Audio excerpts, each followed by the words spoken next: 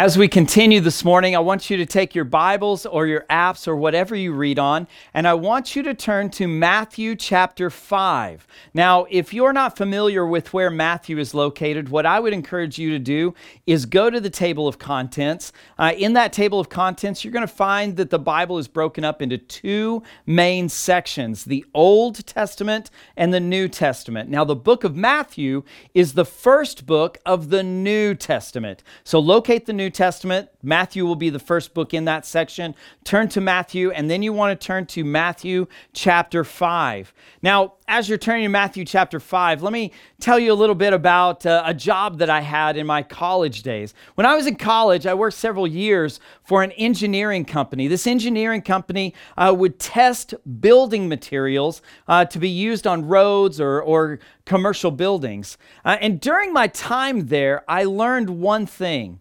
A foundation, a good foundation, is vital to the well-being and the longevity of any good construction projects, whether it be a road or a home or a commercial building, something one story, 50 stories, it didn't matter. A firm foundation is so important to the longevity, to the long-lasting ability of a road or a building to stay up.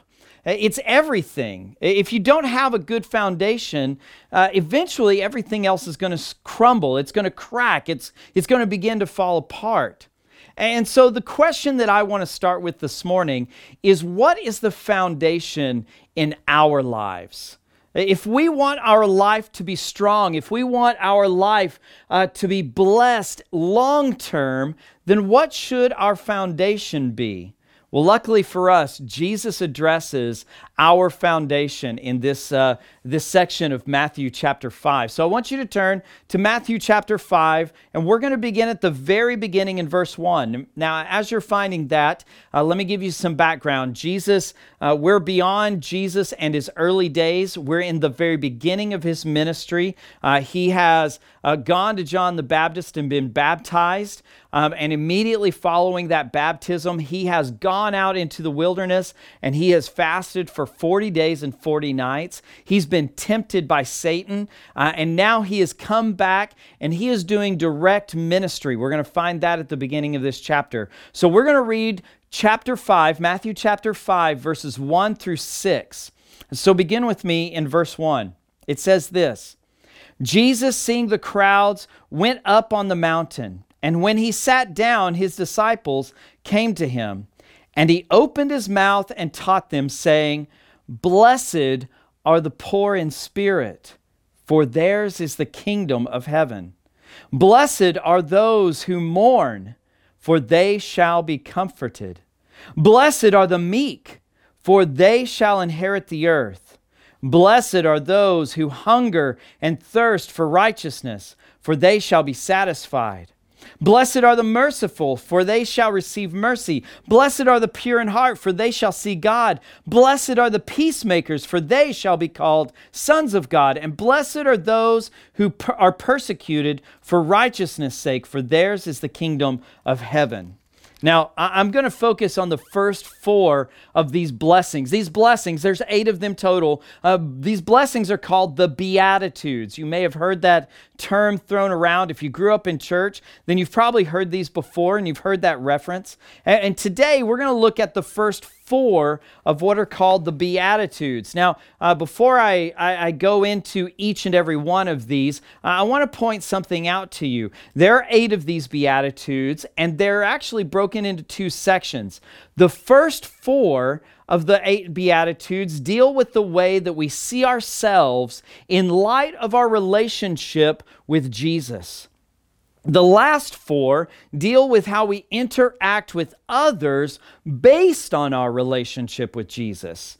I want you to point out or see here, I want to point out to you that these 8 Beatitudes are actually a reflection of something else that you may have seen if you've studied the Bible at all or if you grew up in church.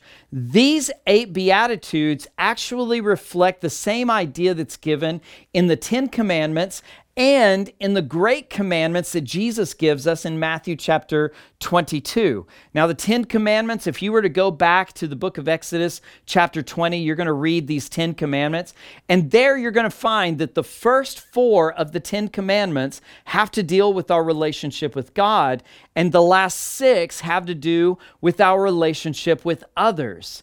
When you go and read Matthew chapter 22, Jesus is confronted by a religious scholar, and he asks Jesus, what's the greatest commandment in all of God's word? And Jesus says, the first one is, love the Lord your God with all your heart, soul, mind, and strength. And the second one is like it, love your neighbor as yourself. This is an idea that is consistent throughout all of Scripture. It's that idea that loving God is first and loving others is second. And everything that God commands for us and wills for our life falls under those 2 main ideas, loving God and loving others. The Beatitudes, these 8 blessings, are the same way. The first 4 have to do with the way we see ourselves and relate to God. And then the last 4 relate to how we see ourselves and relate to those around us. And so I want you to wrap your mind around this idea that the Beatitudes are about loving God and loving others. And so here's my big idea for the day. If you have listened to any of my messages, you've probably noticed that most of the time I give a big idea. That big idea is kind of a summary of the overall concept of what I'm teaching in a message. And it's a statement that I want you to be able to take home and think about throughout the week and kind of let it simmer in your mind and build into something. And so here is today's big idea. It's simply this: the humble, hungry, and remorseful heart is the foundation to Jesus' kingdom. Let me say that again. The humble, hungry, and remorseful heart is the foundation to Jesus' kingdom. It's this idea, and we're going to see this in the first 4 of these Beatitudes. It's the idea that when we live with a humble heart, with a hungry heart, a heart that's hungry for the Lord, and a remorseful heart for our sin, when we were sorrowful for the sins that we've committed, those 3 ideas, that humility, that hunger for the Lord, that remorse, that repentance, those ideas are the foundation to us being a part of Jesus' kingdom. So let's look right at this. Turn with me again, Matthew chapter 5. We're going to look at these very quickly. So look with me in verse 3.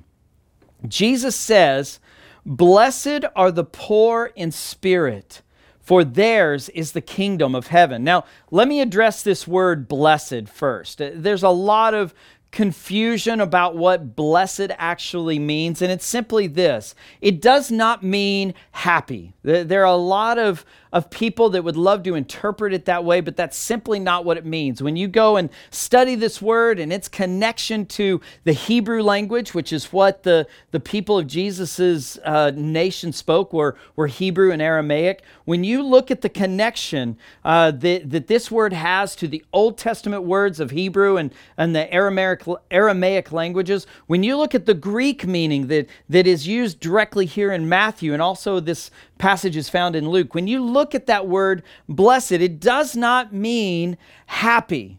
Blessed refers to someone being approved by another and the response that someone receives from that approval. So when I say that my son is blessed, when I'm using this meaning, it means that I approve of my son and his actions or his thoughts, his attitudes, whatever I may be speaking about. I approve of that action or that thought or that attitude of my son, and I'm going to reciprocate in some way my approval of him or of his actions, thoughts, or attitudes. And so this idea, blessed, is not about happiness or an emotion. This is about our approval by God, God giving his approval to us because of our thoughts, our actions, our attitudes.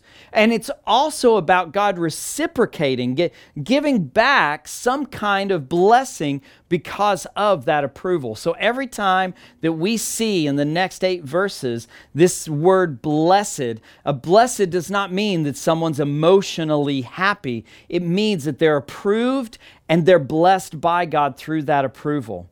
So again, verse 3, it says, blessed are the poor in spirit, for theirs is the kingdom of heaven. Now what does poor in spirit actually mean? What does it mean to be poor in spirit? Well, it means that we acknowledge our spiritual bankruptcy. We don't have anything when it comes to spiritual strength. Everything that we have in a spiritual sense is from God.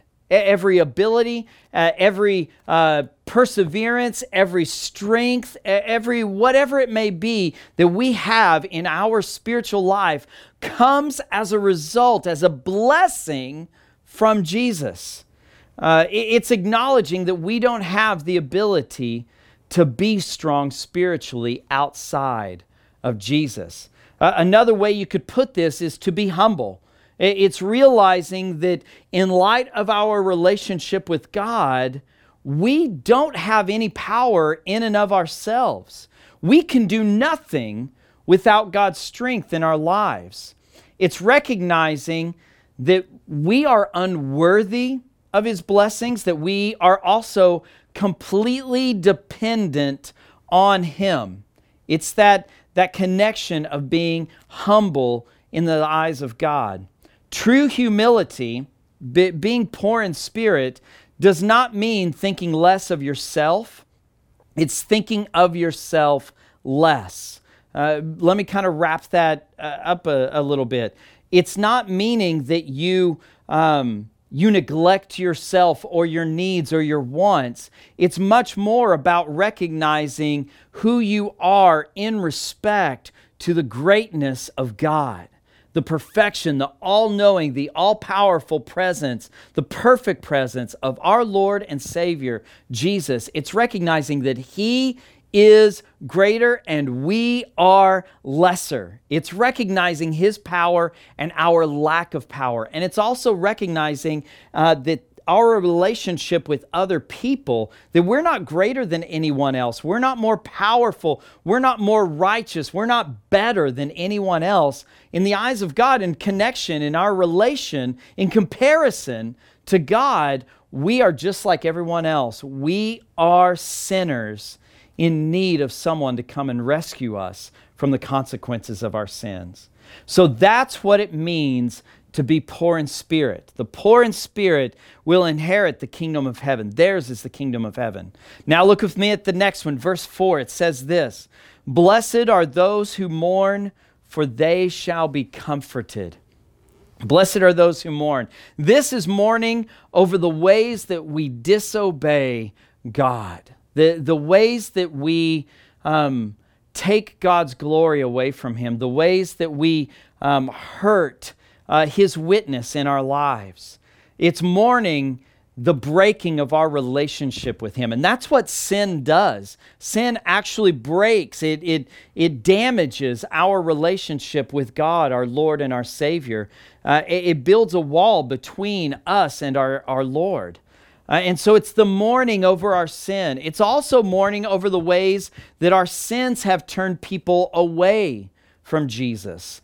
It's that idea that our actions, our words have consequences. And when we, as people who claim to follow Jesus, when we do things that shed a bad light on our Savior, when we do things that are contrary to the character of Jesus and the love and the respect that Jesus has for all people, when we do things that damage that reputation, we should mourn that. because we, by our actions, can turn people away from Jesus. We can say things, we can do things that make people go, why would I want Jesus? If that's the way that a follower of Jesus treats people, why would I want that? Well, when we do those things, we mourn over them. But when we mourn, that mourning comes with repentance. And repentance is simply this. It's recognizing the way that we disobey or we hurt our witness out in the community or with others. It's recognizing that thing that we do or say that is in disobedience to God, and it's saying, I will not do that again, and turning and going the other direction. It is walking away from our sin and the ways we disobey God and turning to Jesus as our Lord and Savior. So when we mourn, that means that we repent, we turn away from our sin, and when we do that, what do we receive? Well, according to this passage, we get comfort. We're comforted, and the reason we're comforted is because we're turning away from our sin and we're turning towards our Savior, Jesus. So, blessed are the poor in spirit, blessed are those who mourn. Look with me in verse 5. Blessed are the meek, for they shall inherit the earth. Now, meek, the word itself, is one of the most misunderstood words in American culture today. The word meek, the Greek word that is in here, this New Testament of our Bible was written all in ancient Greek. And the word there for meek, the Greek word, does not mean someone who's soft or fragile or anything like that. Meek is actually a word that means someone or something that is very powerful but is under control. So for example, Alexander the Great had this legendary horse. There are actually statues in Greece and in Europe of this horse. And this horse was legendary. It was said to be very strong and powerful. And when it went into battle, it would kill as many people as Alexander the Great would. It's said that no one could approach it in the stables except for Alexander the Great, that it would damage, it would hurt people who tried to approach it if Alexander wasn't there. Alexander had control over this very powerful horse. That's what meek means. The word used to describe Alexander the Great's horse is meek.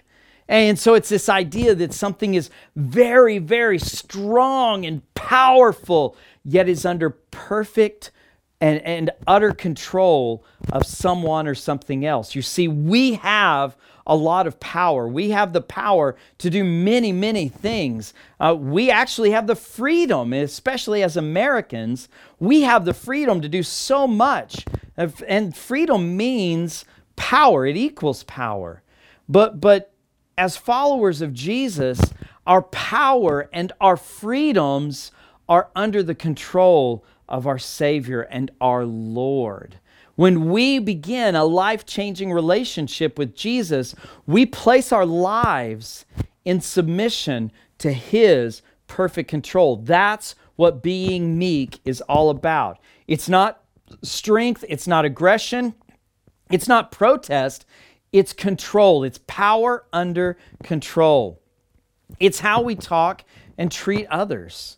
We have the ability and we have the legal right and freedom to talk to someone however we want to talk to them or treat them. As long as we don't physically hurt them, we pretty much can do what we want. We have the freedom of speech and the freedom of many other things. But Jesus calls us to respond, to talk to others and to treat others in a way that is greater and godlier than showing freedom or strength. You know, Jesus in 1 Peter 3 tells us that when we're speaking with others and we're telling them, we're exemplifying Jesus, we're to do that with gentleness and respect. And so meekness is that power under control. Now look with me at the last one that we're going to talk about today, verse 6. It says, "Blessed are those who hunger and thirst for righteousness, for they shall be satisfied." Hunger and thirst, basically what we're talking about here is desire. When we desire the will of God, when we desire to follow God with all of our being, when we desire to know Jesus more intimately, then that is hungering and thirsting for righteousness. And ultimately, verse 6 tells us that when we hunger and thirst for that righteousness, we will be satisfied. We will want to do God's will completely. We will actively see justice and be a part of justice being lived out in the lives of others. We, as followers of Christ, can absolutely not stand by and let injustice be done to others. When we hunger and thirst for righteousness, that means that we live for that intimate, hope-giving, life-changing relationship with Jesus, and we seek that relationship, and in that relationship, we see justice served in the lives of others. We live to make sure that others are cared for and loved for and are not treated unjustly.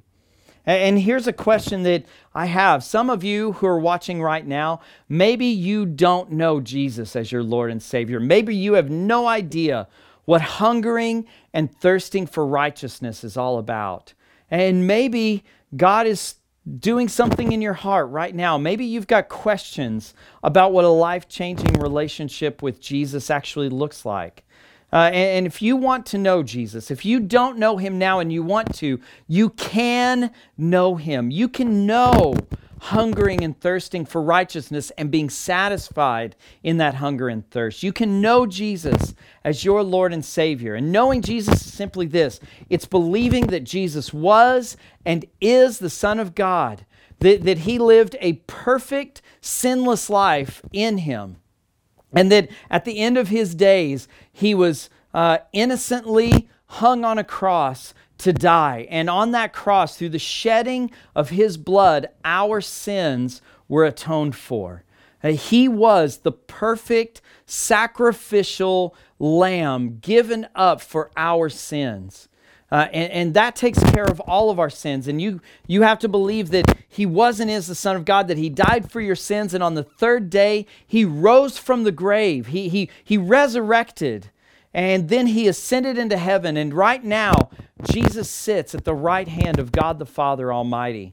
Following Jesus, being a Christian, knowing Jesus as your Lord and Savior means this: you believe in those things. You believe in Jesus, who He was, who He said He was. You believe in what He taught, and ultimately you proclaim with your mouth that Jesus is Lord. You publicly become a follower of Jesus. And if you've got questions about what that looks like, if you have questions about what it means to believe and to proclaim that Jesus is Lord and Savior, please, again, reach out to us. Send us a direct message, email us, go to our website. We've got contact information there. Please reach out to us. We would love the opportunity to answer any and all of your questions as best we can and help you in your next steps in your journey with Jesus. Ultimately, we want every generation to know the life-changing hope of Jesus. So, we are blessed are the poor in spirit, for theirs is the kingdom of heaven. Blessed are those who mourn, for they shall be comforted. Blessed are the meek, for they shall inherit the earth. And blessed are those who hunger and thirst for righteousness, for they shall be satisfied. These are all states of our being. It's how we think. It's how we behave. It's our attitude. It's how we view ourselves in relationship to the perfection and almighty, all-knowing, perfect God, Jesus. It's how we see ourselves in light of that relationship. And these are the foundation to having a healthy relationship with Jesus. You know, I started by talking about the importance in the construction world of a foundation, that without a strong foundation, eventually everything that doesn't have a strong foundation is going to crumble and fall apart. You and I are the same. Without a firm foundation in Jesus, we will fall apart. We will not make it into the eternity that God has for us. And so that foundation is vital. So here's my questions for you this morning. Do you want to inherit Jesus' kingdom with Him? Do you want that eternal, perfect existence with Jesus? Well then, be humble. Be poor in spirit. Do you want to be comforted? Well then, mourn over your sin and the destruction that that sin creates. Mourn over that. Repent. Turn away from that. Do you want to inherit the blessings that Jesus has for you right here and right now and for all of eternity? Do you want those blessings? Great. Then be meek, be powerful, and bold under the control of Jesus' love and gentleness. And do you hunger and thirst? Do you want to be satisfied? Great. Then hunger and thirst for a stronger relationship with Jesus. That's what these passages are teaching us. So my ending question today is, where's your foundation? Where's your heart? What do you find your strength in? Do you find it in Christ? Do you find it in Jesus? Or do you live with a poor spirit? Are you looking to be the person who lives meekly, power under the perfect control of Jesus? Are you humble? Do you mourn over your sin? Do you desire that intimate relationship with Jesus? Where is your foundation today? Do you live by the foundations that Jesus has given us in this passage in Matthew chapter 5? Will you join me in prayer? Almighty God, thank you.